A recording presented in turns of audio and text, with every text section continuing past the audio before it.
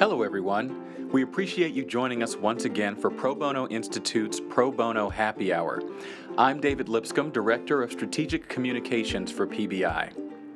The Pro Bono Happy Hour is our new series of podcasts in which we highlight law firm Pro Bono Challenge signatories and law firm Pro Bono project members. This week, we called Julie LaEace, Firmwide Director of Pro Bono Legal Services at Kirkland and Ellis. Julie discussed the pro bono culture in Chicago, where she is based, getting the firm's formal pro bono program off the ground, a new pro bono project the firm is taking on, and a recent victory for low-income tenants in Los Angeles. We hope you're comfortable wherever you may be, whether that's mid-commute, on your lunch break, or simply working at your desk, and we hope you enjoy the interview. Hi, Julie. Thanks for joining us on the Pro Bono Happy Hour. We just want to jump right into it and tell us a little bit about yourself and the Pro Bono program at Kirkland and Ellis. I have been at the firm since the beginning of 2007. I joined the firm in a different capacity. I was hired to lead the Attorney Training and Development Department in our Chicago office. And as I was in that function, I began working with the pro bono partner for our Chicago office on developing the pro bono program in Chicago, because I saw that there was a real tie-in between professional development and pro bono, and there was no kind of formal pro bono structure in place at that time. Around that time, the firm had instituted its first formal pro bono committee across the firm, and we're also looking for somebody to support the pro bono committee in a full-time capacity. And so I stepped into that role in mid-2008. Great. What was attractive about that role to you?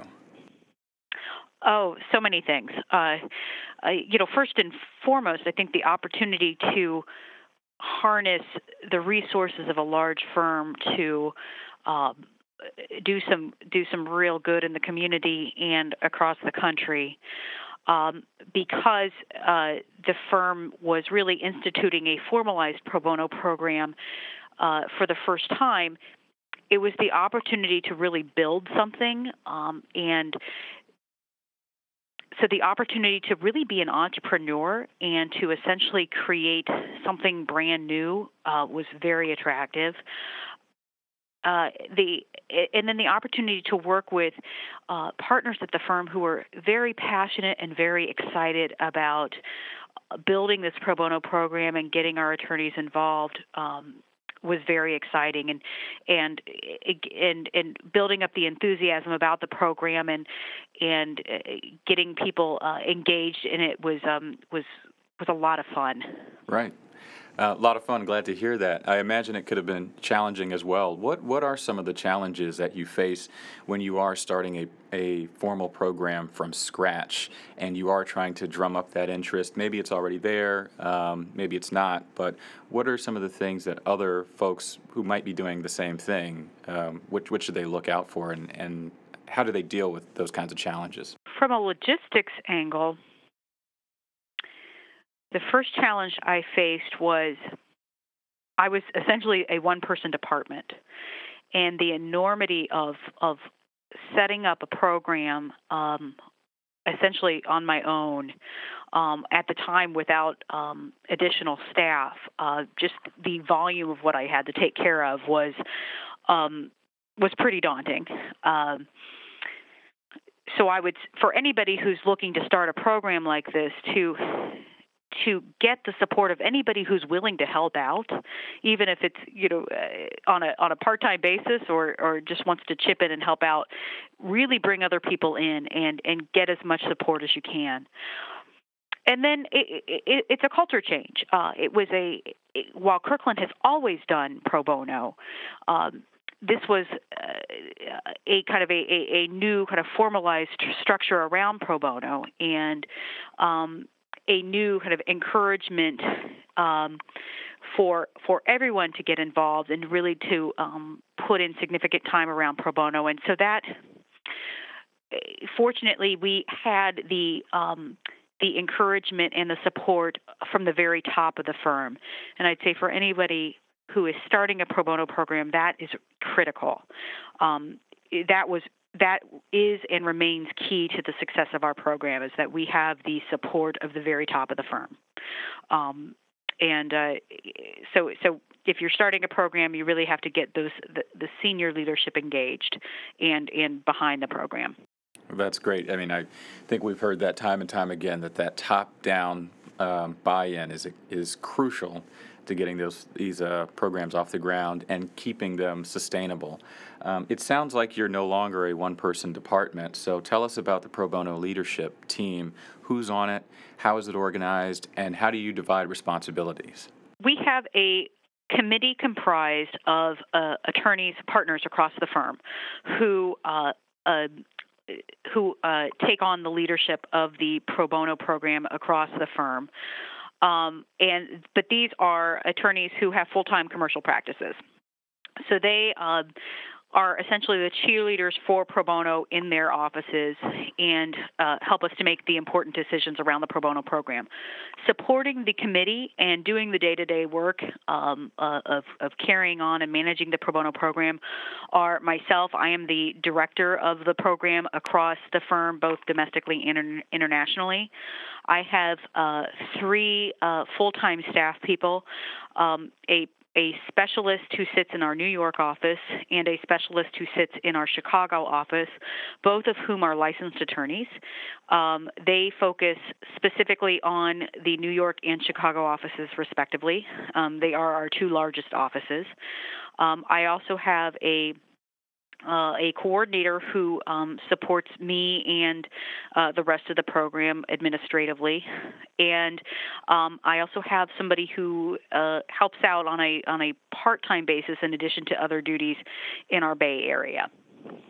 So our staff support has grown enormously over time, and it's made a huge difference to my life and to the success of our pro bono program. Right, I imagine it's a lot easier when you have that support and that help, and folks that are really engaged in it.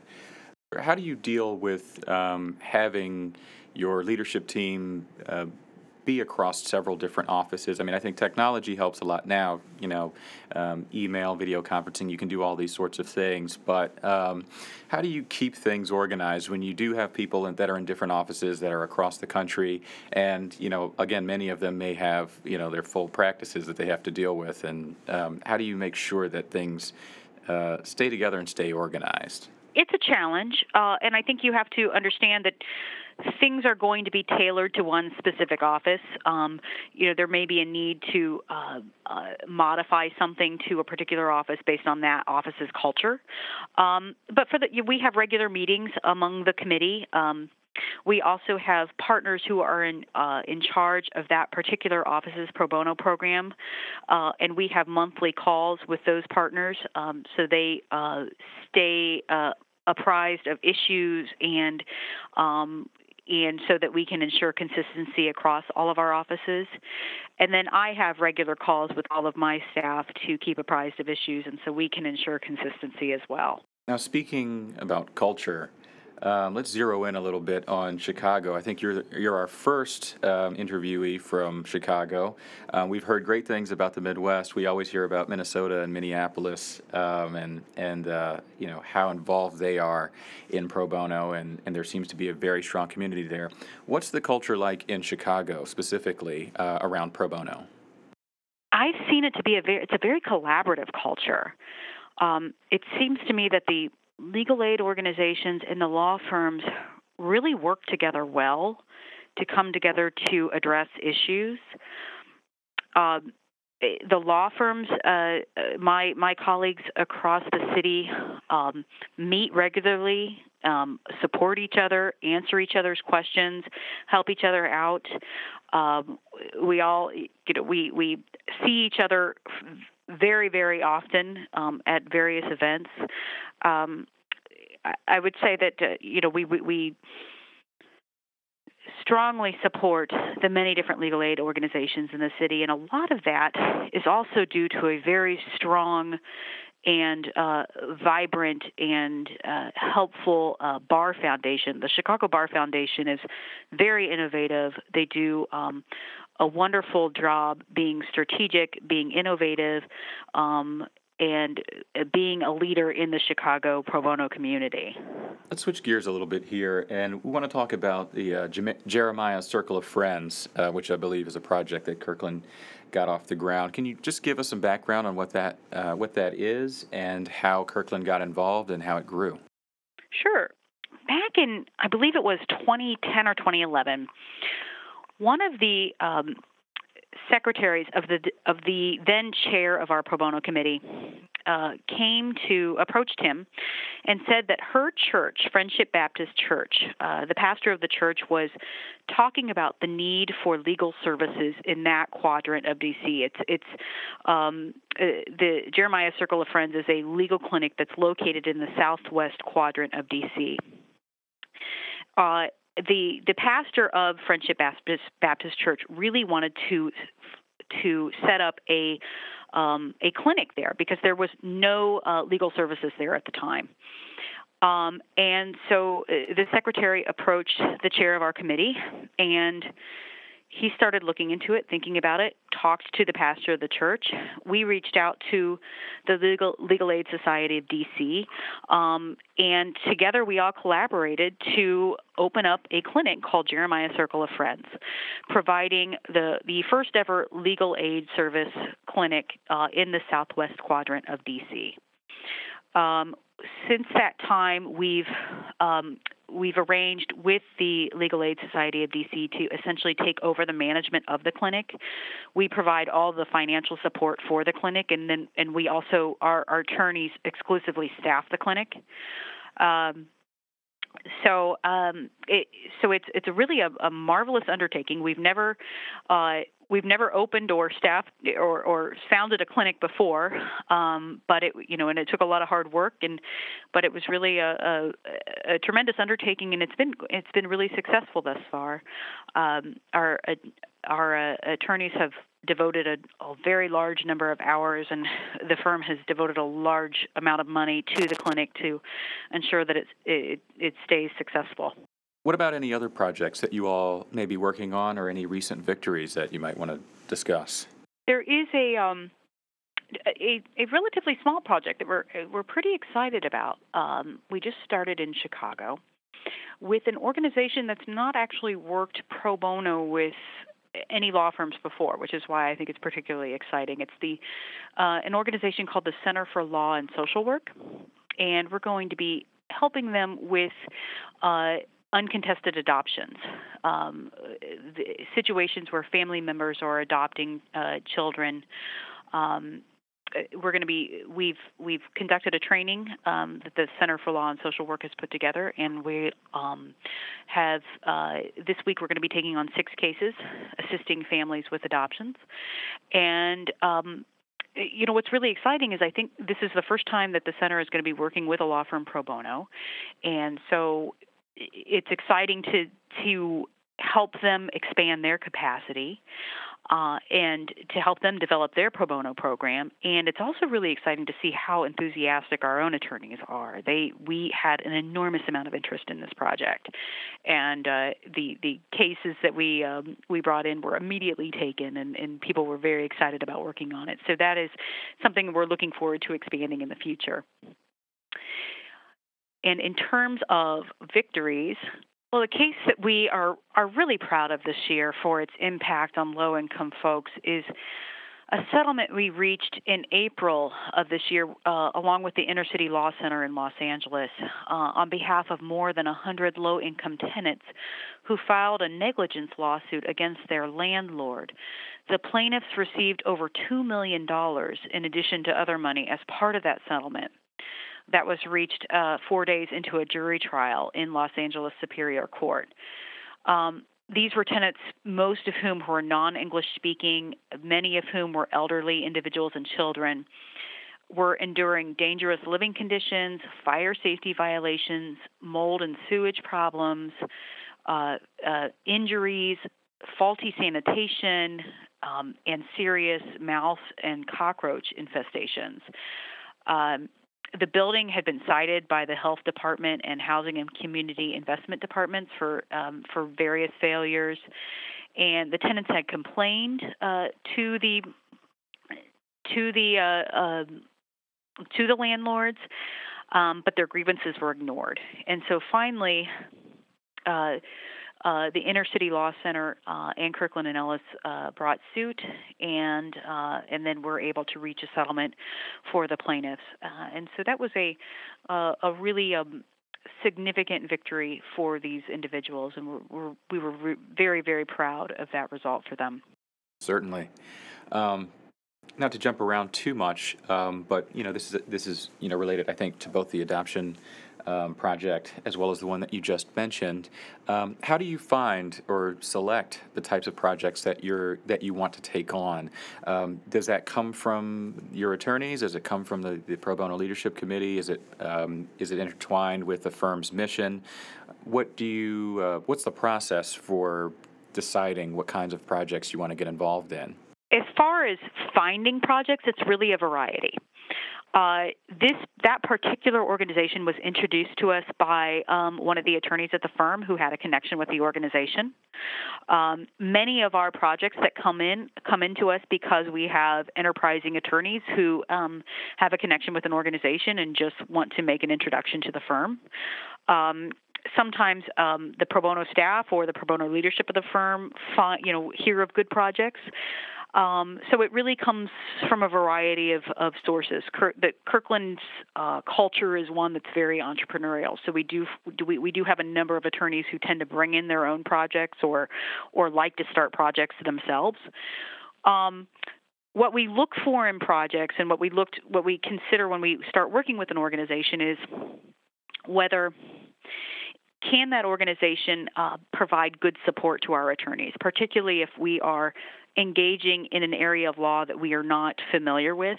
Our attorneys are undoubtedly going to have questions, and does that organization have the capacity to answer questions, kind of do a little hand-holding so that our attorneys feel comfortable taking on a new type of matter? Can the organization provide good training? Do they have the capacity? Do they have the staff to provide good training? Are they going to? Can they screen pro bono clients sufficiently so that what we're taking on, we know that that's an appropriate pro bono client for us? Is it going to be a matter that people are going to be excited about? The adoption project in particular, we thought that it would be something that people would feel really good about helping, and the organization, particularly because they had never worked with a law firm before, we were really excited to help them expand and start their pro bono program. And then finally, is it the type of project that could be done by any type of lawyer, or could it only be done by a litigator versus a transactional lawyer?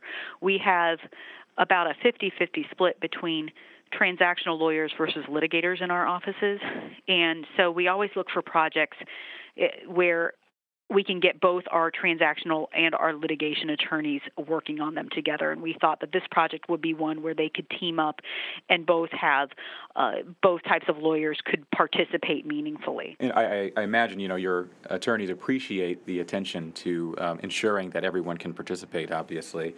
Let me ask sort of lastly here, if you never had to eat or sleep ever again and you could just do pro bono all day long, what kinds of things do you think you would take on that maybe perhaps now you don't have the capacity to take on, or maybe the resources aren't quite there? Is there anything in particular that you wish you could maybe dive into a little bit more, either individually and as a firm?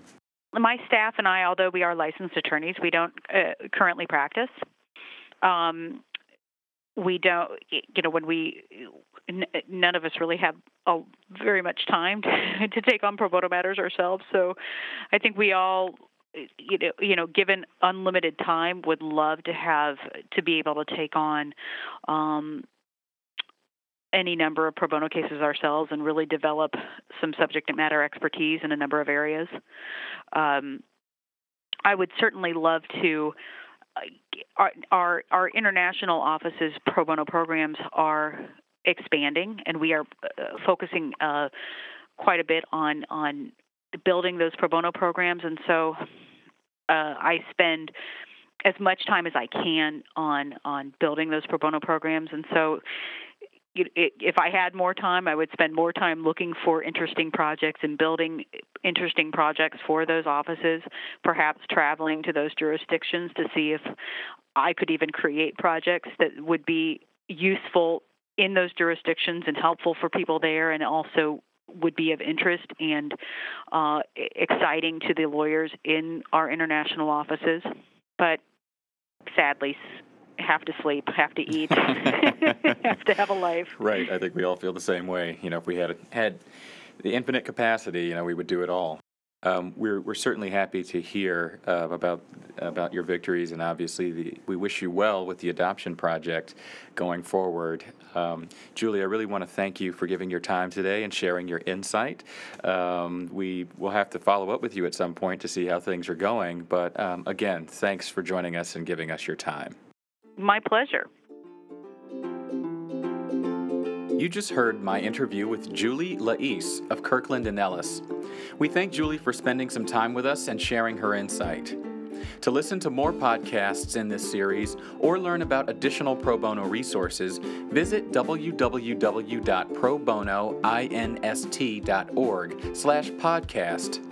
If you're interested in having your firm featured on the Pro Bono Happy Hour, please email us at probono@probonoinst.org. Thanks for joining us, and we'll see you back here next week on the Pro Bono Happy Hour.